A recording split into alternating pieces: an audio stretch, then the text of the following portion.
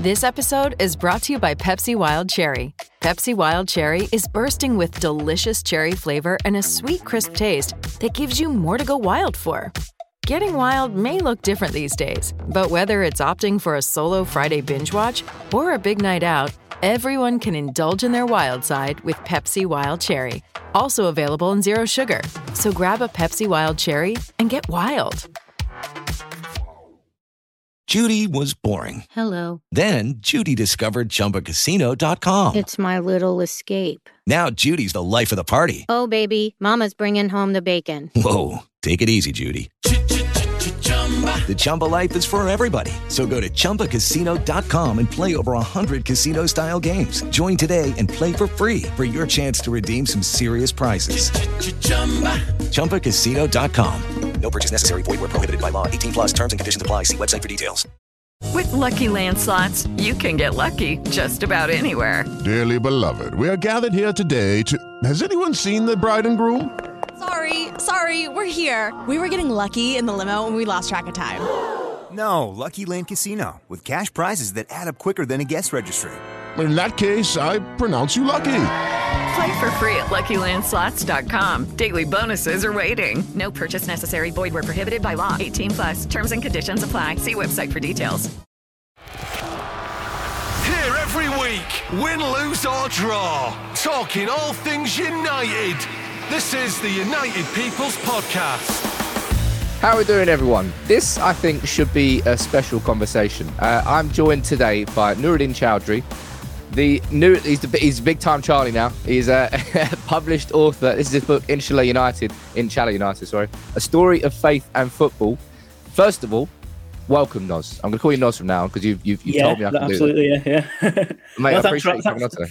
Thanks for having me. Yeah. It's all been a bit mad recently, plugging the book. I feel sorry for people who follow me because like every second tweet is like just a retweet about the book. But that's what you got to do. You got to hustle. You got to sell the book. Otherwise, how's it gone? It's going well. You know, it's weird because up until obviously recently when the book came out, people were being dead nice and dead supportive, but hadn't read the book yet. So I was thinking that's so lovely that people are being dead supportive, but for all they know, the book is shit. So I mean, you could save me some time if it is. It's absolute wank. No, it's I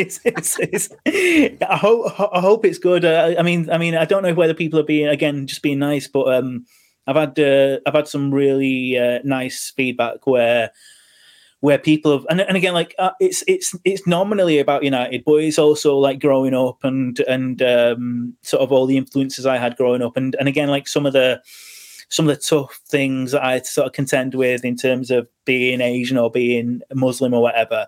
And the thing that sort of I really liked is that a lot of the feedback has been, I've got nothing in common with you in terms of your background, in terms of sort of your race or religion or whatever, but I can still identify with sort of stuff you write in the book, and I can still. It reminds me of when I was a kid, and it reminds me of what I felt like when I was getting excited about football, and that's lovely. That's exactly the kind of feedback I'd want, because the thing is, if I made it totally about football, there's loads of books out there. There's loads of books about United. There's loads of books charting like Ferguson's era, and it goes all the way up to the end of the 90s, and obviously like. What happened at the end of the 90s. So like there's loads of books on that. So the only way I could make it different and the only way I could add value to anyone's bookshelf was just making it more personal, which I try to do. Yeah, Peter, well, it's far easier to attach to something that's personal. And I think that the main premise, if I'm correct, in the book is you go on to sort of start with a prologue about how both Manchester United and being a Muslim is giving you something that you felt like you had that belonging to. Is that something I'm guessing you saw as a similarity between, not a similarity between the two, but you had a belonging to Manchester United? Yeah, completely, and it's that thing of like you'll know as well. Like everyone goes through that stage when they're growing up and they're a teenager, and it's that time between being a kid and being an adult where you're finding out who you are and what you're all about. And and you kind of discover sort of what you belong to, what you don't, what kind of person you are, the kind of people you want to hang around with, and one of the things that you really want to do is belong to a group, and that can be loads of things. It can be football, it can be football based, it can be music based, it can be fashion, it can be anything, and football, I think, above all other things, is that kind of social lubricant that sort of cuts through everything else and instantly gives you something in common with somebody else. Because music's another one, but the thing with music is as great as music is to sort of give you something to have in common with other people. It can be generational. So if you go to an Oasis concert, most people are of a certain demographic and a certain age. Yeah. If you go to a Stone Roses concert, if you go to if you were to go to like a Wolf Alice concert or a Dua Lipa concert, there'd be certain demographics in terms of age, whereas football spans age. Football spans everything. It spans age, it spans country, culture, religion, everything.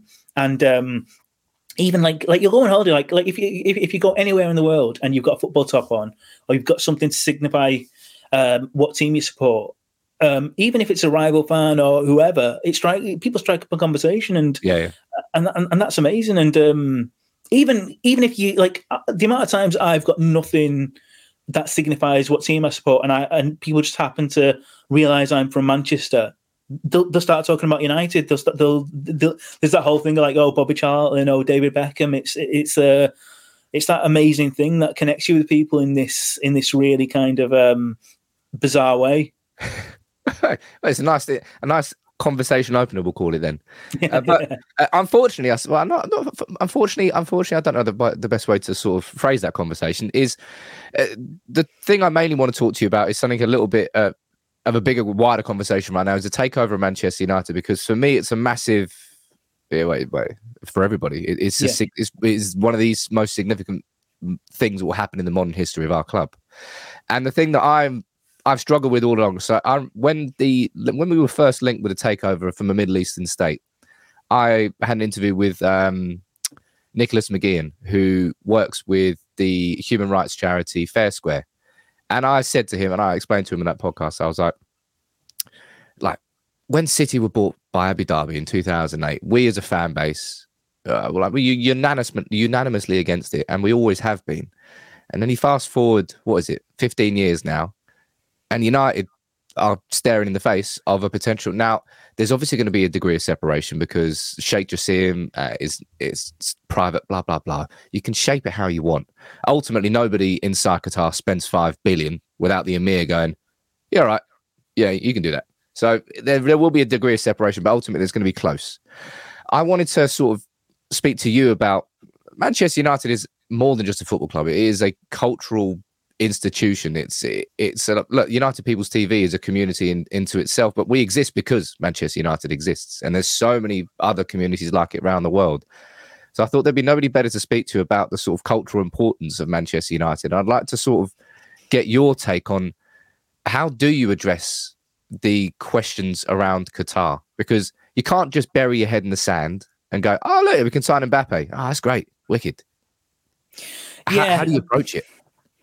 I mean, it's so hard to navigate because, like you say, it does divide the fan base, and I think anyone who goes on telly or is interviewed on anything and claims to speak for the Manchester United fan base as one block, it's slightly disingenuous, because that's impossible to do. Like, that's an impossible task, because it's such a disparate and different and sort of spaced out community around the world, and also even within sort of geographical areas, people will have different views, different politics. Some people will be more interested in ethics and morals, some will be less. Some people will be highly politicized and others less so. So it's so hard, and I suppose it just comes down to what your priorities are, because the thing is, whenever Qatar is referenced as a potential buyer, or somebody from Qatar is, The standard response for anyone who is in support of that kind of bid is, well, there's a lot of whataboutery. So there'll be, what about America? The Glazers are from America. What about all the atrocities that they undergo? What about the UK? What about Britain? What about the British Empire, colonialism, things that ethical issues that are arising at the moment? What about the situation with Suella Braverman and sending refugees to Rwanda? All that kind of thing. And the only thing I'd say to that is correct. Call out things like that. Absolutely call it out. But what makes it different is if there's state involvement. That's the key. That's the key difference, because you can say what you like about the Glazers, and I think they are universally despised amongst the United fan base and anyone who cares about football or the national game or the international game. But they aren't, as far as I'm aware, connected to the US government. So anything that the US government undergo is not on them. And in the same way, if there's British owners, unless it involves the British government, you can't really bring that into it. It's when the state involvement, that's when it becomes an issue, because as soon as the state involvement, then you start looking at what the state represents and how that's connected. That's how that's directly connected to your club. And a good example is, like, say, Everton. Their owners Iranian, but it's not as if anyone's saying, "Oh, what about what's happening in Iran now?" Because he is an individual businessman. He's not connected to the state, and it's in the same way. If an individual businessman from wherever gets involved in any club, you judge them on their own merits and criticize or praise them on that. But as soon as there's any kind of state involvement, that's when it becomes different. That's when you start looking at things. And I know Nick. I've got a lot of respect for him, and I've spoken to him in the past. And there's a propensity to treat anyone who looks at what he does and sort of considers the moral or ethical implications of this kind of thing as some kind of killjoy, and somebody who's trying to ruin a positive thing. And it's not. That's simply not the case. All it is people who care about certain issues bringing them up, and there's nothing wrong with that. I think to go back to a word that you used earlier is priorities. It depends on how important certain topics are or certain subjects are for you on a personal level, and therefore that's going to sort of drive the energy that you have going forward. For something that's not happened to me, but over these last, I don't know, few weeks or so, it happens all the time online, but I'm certainly seeing it a lot with this Qatar situation. It is people just throwing the words racist and xenophobic out when it has absolutely no part of that conversation. People are throwing it at me, and as somebody who is a devout Muslim, as someone who's grown up and lived through that, does that piss you off that people can just sort of just associate it? Because I've been getting angry with people. I'm saying, look, don't accuse me of something when it's not even slightly connected to that. And by you saying that now, you're taking power away from people who are correctly calling it out, because then at that point, you've diminished the value of calling it out. And it's a really weird thing that seems to be happening around this whole Qatari bid.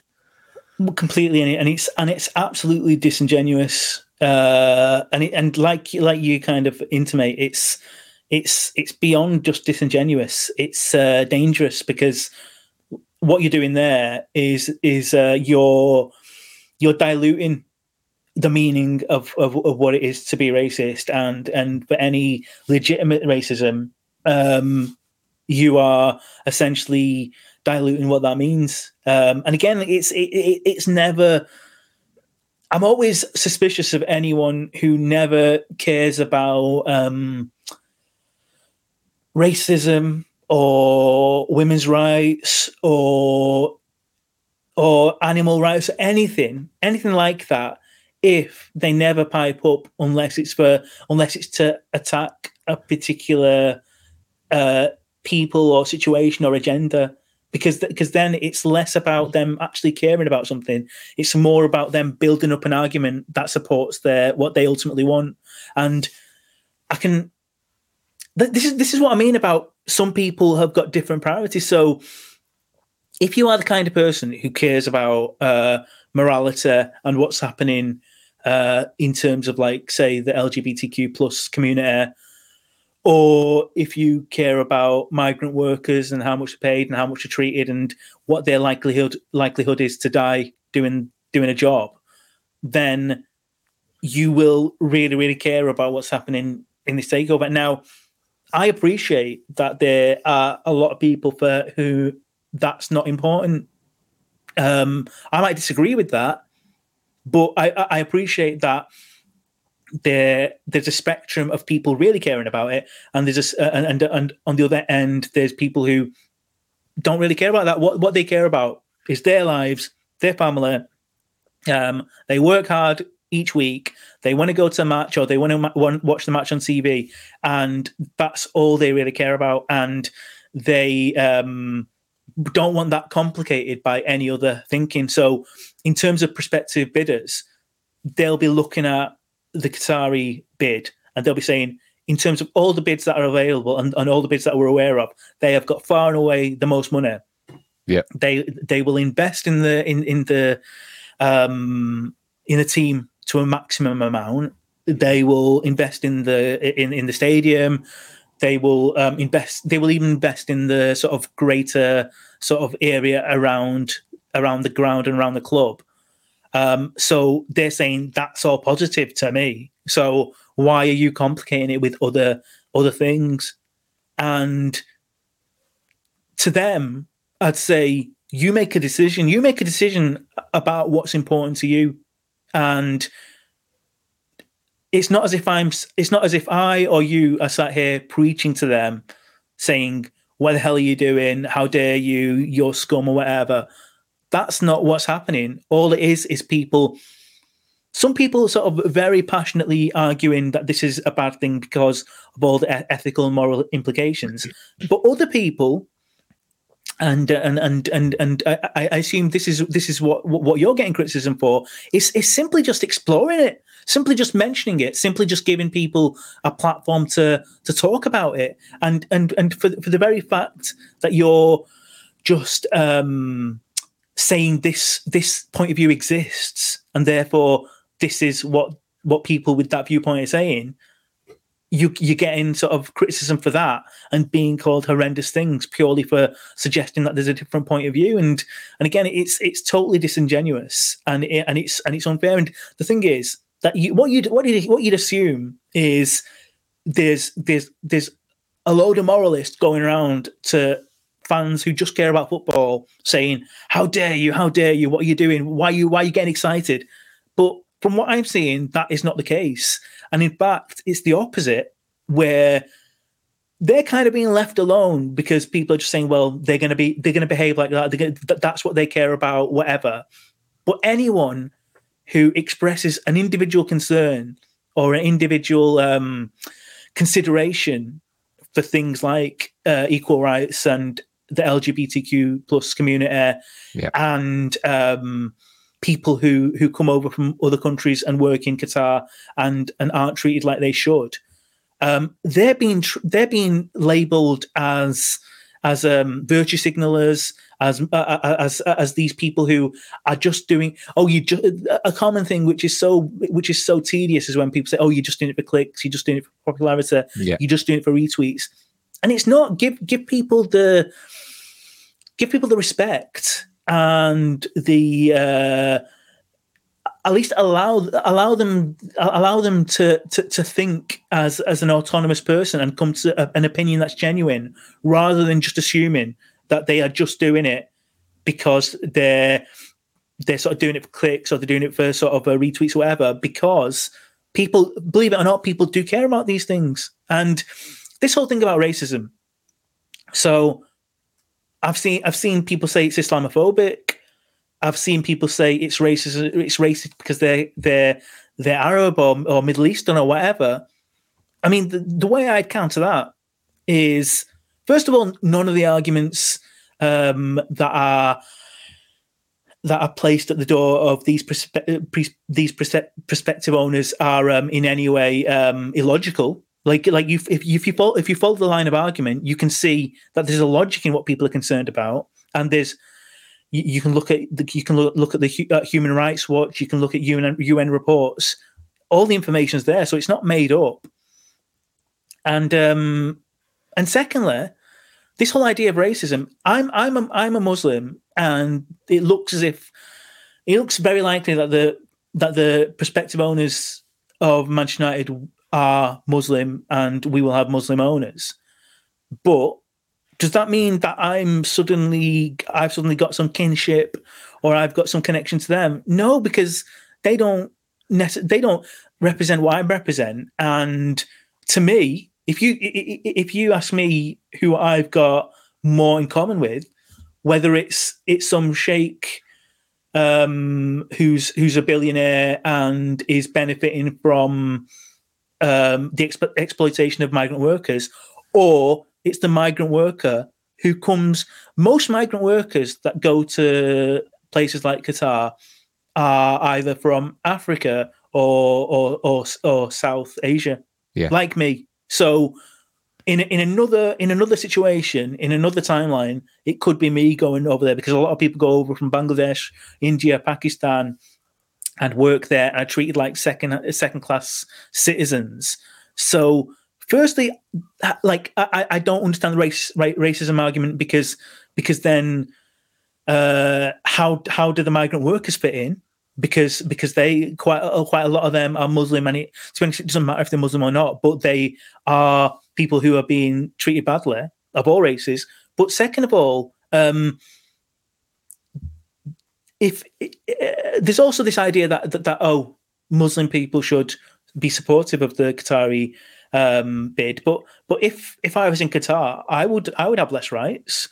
If I went over from Pakistan as a worker, I would have less rights. So of course I care. So it's a load of bollocks, that argument about racism and xenophobia. The difference is, if people say, oh no, people from England are being treated differently, owners from America are being treated differently, it's all about a connection to the nation state, because we can accept that pretty much every nation in the world has got things that they should be ashamed of, either historically or currently. But they are not connected to owning a football club. As soon as they are connected to owning a football club, then it becomes a consideration for football fans. And the thing is, I go back to this thing of if you cannot care, it's totally up to you whether you care or not. Anyone watching this could kind of think, either I massively do care or I don't care. And if you don't care and you just care about Manchester United having loads of money and potentially being able to sign whoever they want and all that business, by all means be excited. But other people won't be excited, or at least they will temper their excitement. And again, what I would love to say is that I am so virtuous as an individual that if somebody that I don't necessarily agree with morally or ethically took ownership of my football club, I would walk away. I would stop supporting them, because football is not that important in the grand scheme of things, and that would be that. But I can't honestly say that. And again, this is where I potentially become a hypocrite, because I find that impossible to do. And again, it goes back to this thing of what is football and what does it matter, and again, this idea of what is the culture of any club. And the way I see it, and again, this might well be hypocrisy. This might well be moral gymnastics. But I don't see what right anyone has of taking over my football club and essentially taking it away from me and taking it away from the community that it belongs to, philosophically and emotionally, which is the fans. So Hey, it's Kaylee Cuoco for Priceline. Ready to go to your happy place for a happy price? Well, why didn't you say so? Just download the Priceline app right now and save up to 60% on hotels. So whether it's Cousin Kevin's Kazoo Concert in Kansas City, go Kevin, or Becky's Bachelorette Bash in Bermuda, you never have to miss a trip ever again. So download the Priceline app today. Your savings are waiting. Go to your happy place for a happy price. Go to your happy price, Priceline. Hey guys, it is Ryan. I'm not sure if you know this about me, but I'm a bit of a fun fanatic when I can. I like to work, but I like fun too. It's a thing. And now the truth is out there. I can tell you about my favorite place to have fun. Chumba Casino. They have hundreds of social casino style games to choose from with new games released each week. You can play for free anytime, anywhere. And each day brings a new chance to collect daily bonuses. So join me in the fun. Sign up now at ChumbaCasino.com. No purchase necessary. VGW. Void where prohibited by law. See terms and conditions. 18+. So I think that's pretty much the crux of the difficulty there, is that for quite a few United fans, they do feel like that. The idea of a Qatari led, as you say, there's a degree of separation between the actual state and whether it's a private actual investment. But do you understand those fans? Do you understand that sort of that standpoint that it shouldn't go to Sheikh Jassim on those grounds? Because I don't know whether it's like, because it's not an age thing. Because there's lads that I go to games with when I can get to a game, and some of them are like stoutly against a Qatari takeover. And I presume, and I'm going to guess a lot of that is based on everything that's happened since 2008, because it's all been enabled by that. And the thing that pisses me off about this whole thing is this: Man United is staring in the face of consequences of what's happened since 2008. Well, actually, earlier than that, with Roman Abramovich and Chelsea, the Premier League has created the circumstances where this exists. They allowed the Glazers to come in when they shouldn't have allowed them to come in. We could have had a new stadium instead of $1 billion being spent on interest anyway, and it wouldn't have been a conversation. But hey, here we are. Do you think that when it comes to younger United fans, I was thinking about this the other day, like younger United fans of a certain age, they've never seen us win the Premier League. They've never seen us win the Champions League. And they've grown up in a culture of football and it is Moneyball. It is Moneyball now. That is what it is. So this idea of a Qatar coming in, of the Sheikh coming in, just throwing cash in, hell yeah, give me that. That's how you succeed. Well, that's not how you win the Champions League. You're right in the idea that you can't just, one person can never truly represent all Manchester United fans. There's too many different factions is the wrong word, because that makes it sound like military. It's not military. It's not political. It's more of a community, and that's goes back to the sort of point I'm making about there, the culture of Manchester United. Do you think that some of that is lost if it goes to a Qatari backed takeover, or do you think that would be an unfair thing to say? I mean, I go back to that thing of what philosophically is a football club, and what is the most important part of it. And I think if lockdown taught us anything, and it was terrible in so many ways, so many people lost people they loved, and so many people were affected both emotionally and health-wise and everything. But if we just look at football in isolation, it was so sterile, and it felt so pointless. And watching those games on TV in front of empty stands, and you could hear players talking to each other, and the manager sort of shouting. Grim. It made you realise that fundamentally, like, the sport does not count. Like, it does not matter. It is literally just a physical activity that involves kicking a ball about, and somebody wins and somebody loses. That's what football is, without anything else. What makes it special? What makes football this incredible thing that can give you the greatest of happiness, and like and can sort of like ruin your week or your weekend, and can even sort of give you solace in the darkest of moments just because it's a bit of a release, is that you're doing it with other people. You're experiencing it with other people. This fans around you. If you're lucky enough to live near a football team, or are able to travel to the likes of Old Trafford or Anfield or the Emirates or whatever, you experience that on a very sort of physical basis in terms of like you are around fans, you feel like you're part of a community, you're seeing people, you're seeing friends and familiar faces before games and after games, you're discussing the game afterwards, even online. You've talked about your community. That's got a value as well of like that's a strange thing about rivalry in football is that you might hate Liverpool, you might hate Arsenal or City or whatever, but these are symbiotic relationships that need each other. You need that sort of like rivalry. That's what makes it amazing. That's what makes it exciting. There's no point in football if you've not got something to push against and something to compare to and somebody to take the piss out of. Like, that is the essence of football. And as soon as all that is lost, you've got what you had during lockdown, which was something that was sterile and ultimately pointless.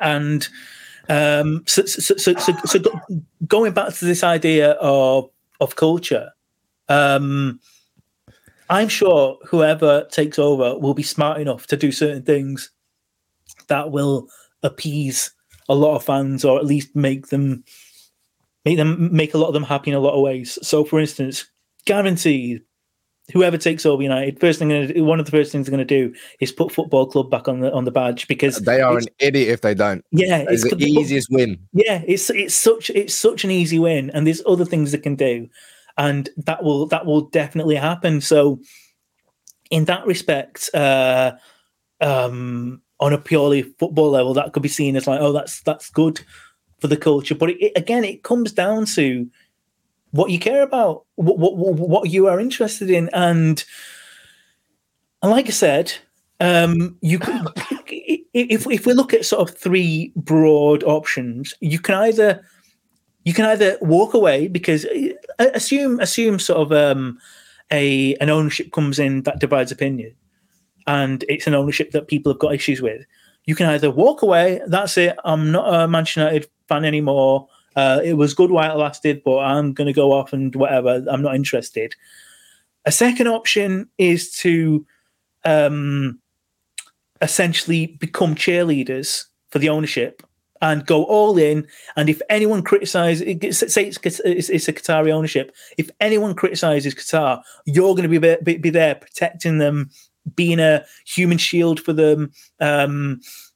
Anyone mentions human rights, or anyone mentions the rights of people to have any kind of lifestyle that they so wish, you will be there banging the sort of Qatari drum, arguing for the state, arguing for whatever they believe in.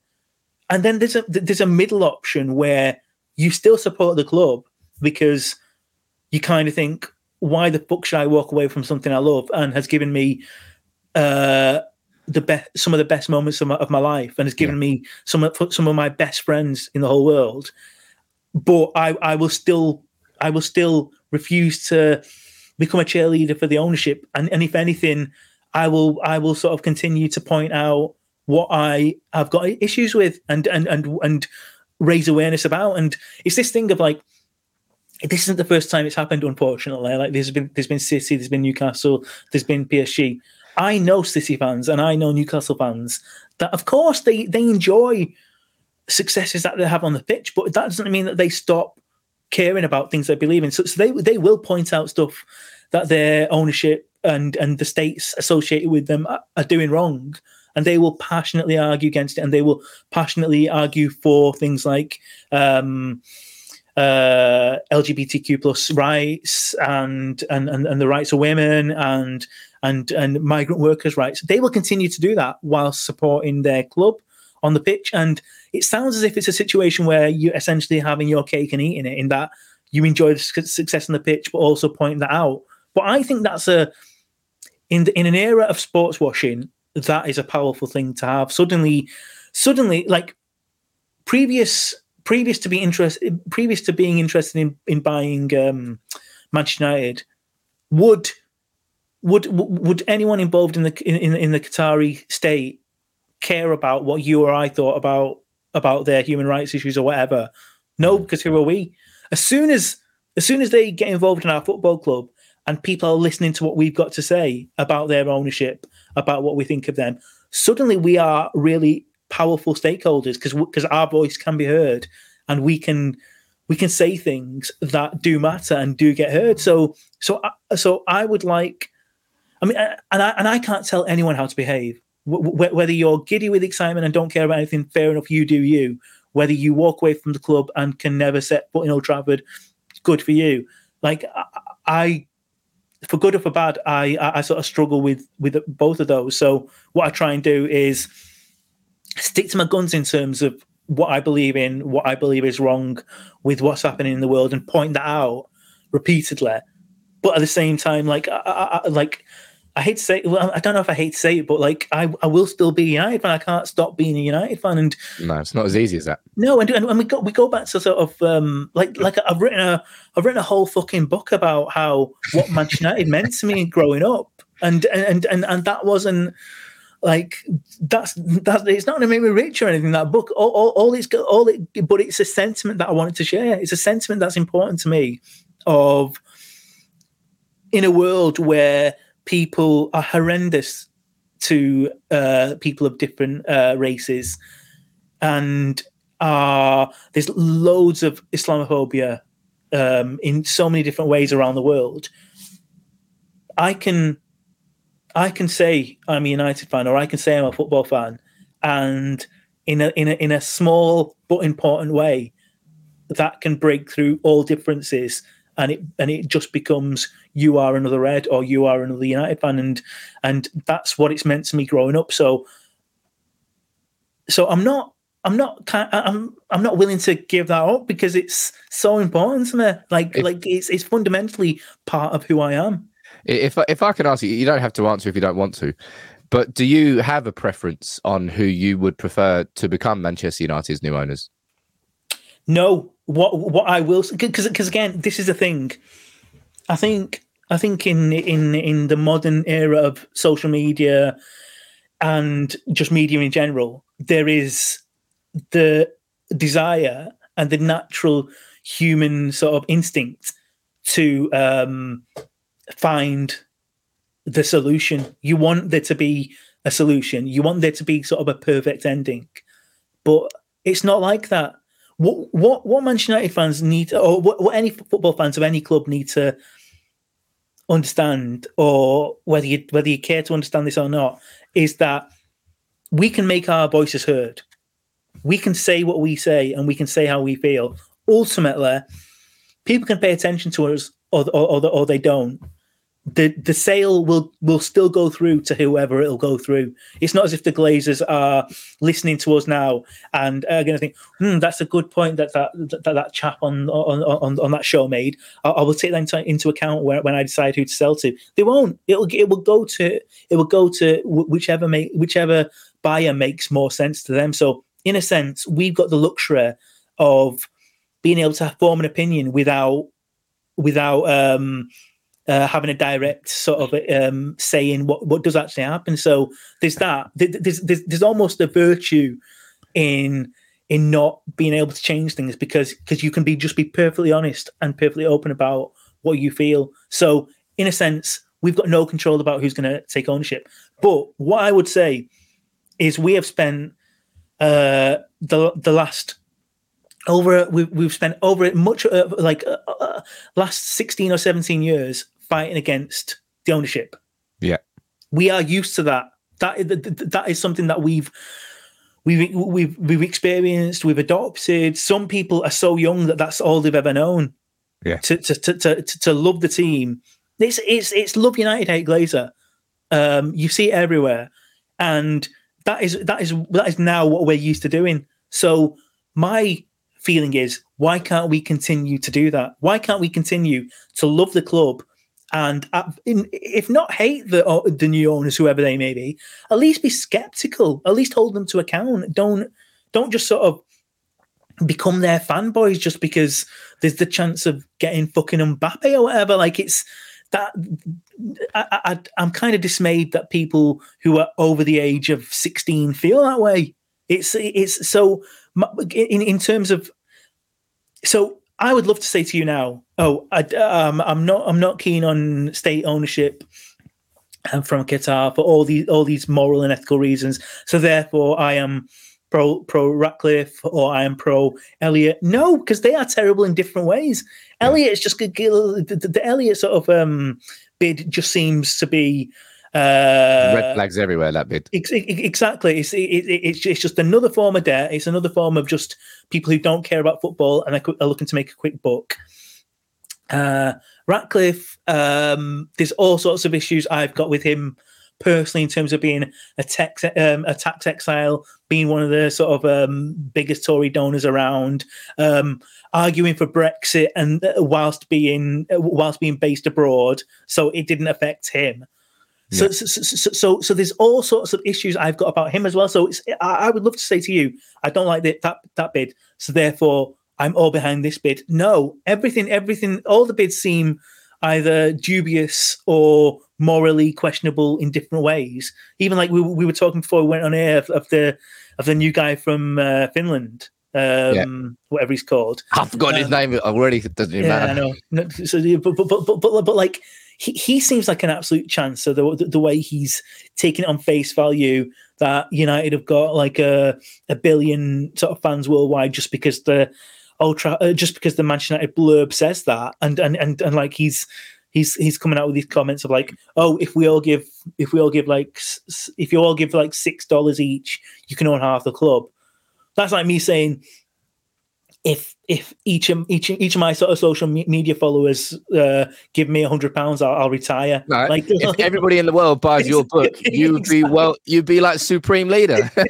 Exactly. It's such a nonsense. So everyone involved, every potential owner has got red flags. Every potential owner has got things that concern me. And at the very least, we should have a healthy skepticism for any owner that comes in. Even if somebody came in and said, right, I'm a billionaire, what I'm going to do is I'll buy the club and you can just own it. It's yours. I'm giving it away for free. Even then, we think, well, what's your angle? How is this going to work? Who's going to be sort of in charge of the club? So essentially, what I'm saying is, don't look for the perfect solution. You've got no control over who's going to own the club. You haven't. You can make your voice heard, but you've got no control.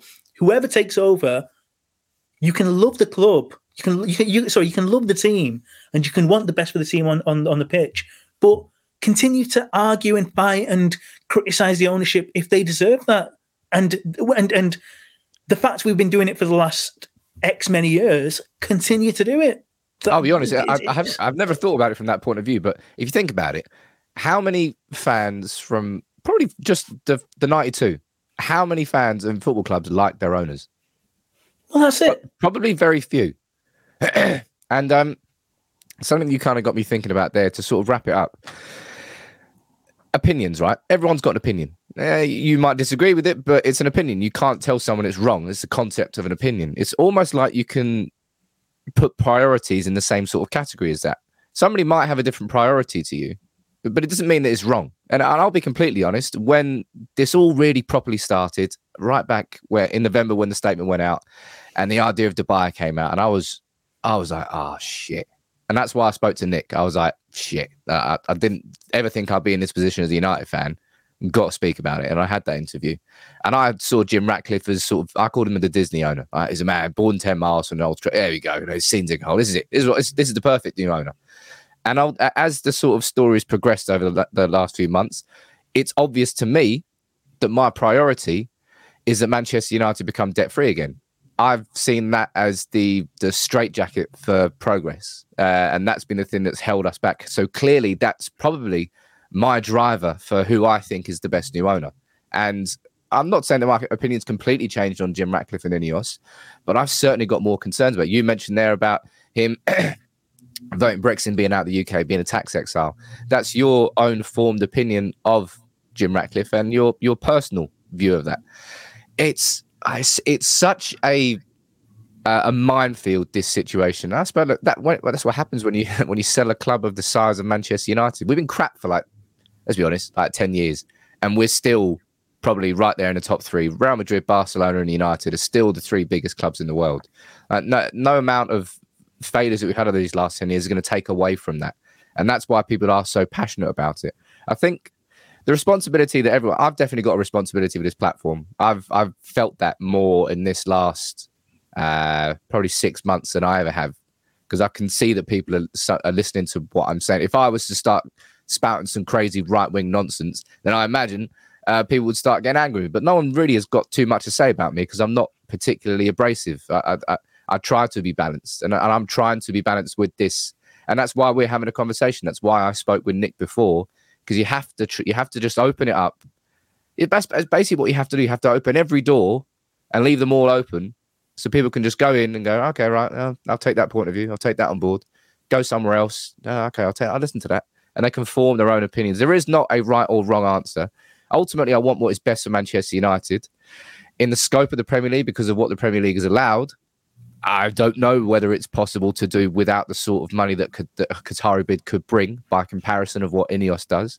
And this idea that I know that they're going to pay off the debt and it's going to go onto Ineos's books. But then what happens when they want to rebuild Old Trafford and they need another $1.5 billion? Where are they going to get that from? They're probably going to refinance that as well. And all of a sudden, their debt's looking in excess of $2 billion. Of course, that's going to have some sort of indirect impact on Manchester United. But, mate, Noz, thank you so much for coming on today, man. Anybody, by the way, who wants to read the book, Inshallah United, I'm going to leave a link in the description. And if you do become a bestseller and everyone in the world does buy it, can I be like your president? Like, you can be supreme leader, I'll be president. No, that's right. Yeah.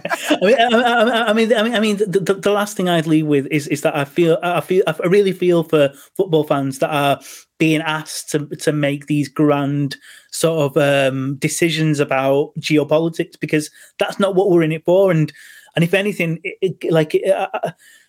I feel sorry for people who just love football, just want to love the club, and they're now under more scrutiny than world leaders. Like, because it's Manchester United and because it's sexy and because it's football and people want to talk about it, fans are being asked to have an opinion on stuff that's all to do with morals and ethics and as I said, geopolitics, and yet political leaders and our government are under less scrutiny from it in so many ways, and that's wrong. So there's no right answer, and what I'd say is whoever takes over, just have a bit of scrutiny, bit of critical thinking. That's all. And just don't be a dick. Yeah. It's a simple rule of life that I try and have. But mate, I really appreciate you coming on. As I said, the link's in the description. Anybody who wants to read it, I'm going to read more of it. You've got Bob Mortimer on the front as well. I love Bob. I love that fishing series he does with Paul Whitehouse. That is one of my favourite things. That is my Sunday afternoon jobby.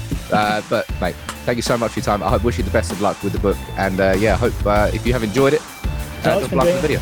Nice one. Take it easy, dude. This is a United People's TV and Listening Dog Media production. Sports Social Podcast Network. Hello, it is Ryan, and we could all use an extra bright spot in our day, couldn't we? Just to make up for things like sitting in traffic, doing the dishes, counting your steps, all the mundane stuff. That is why I'm such a big fan of Chumba Casino. Chumba Casino has all your favorite social casino-style games that you can play for free anytime, anywhere with daily bonuses. That should brighten your day a little.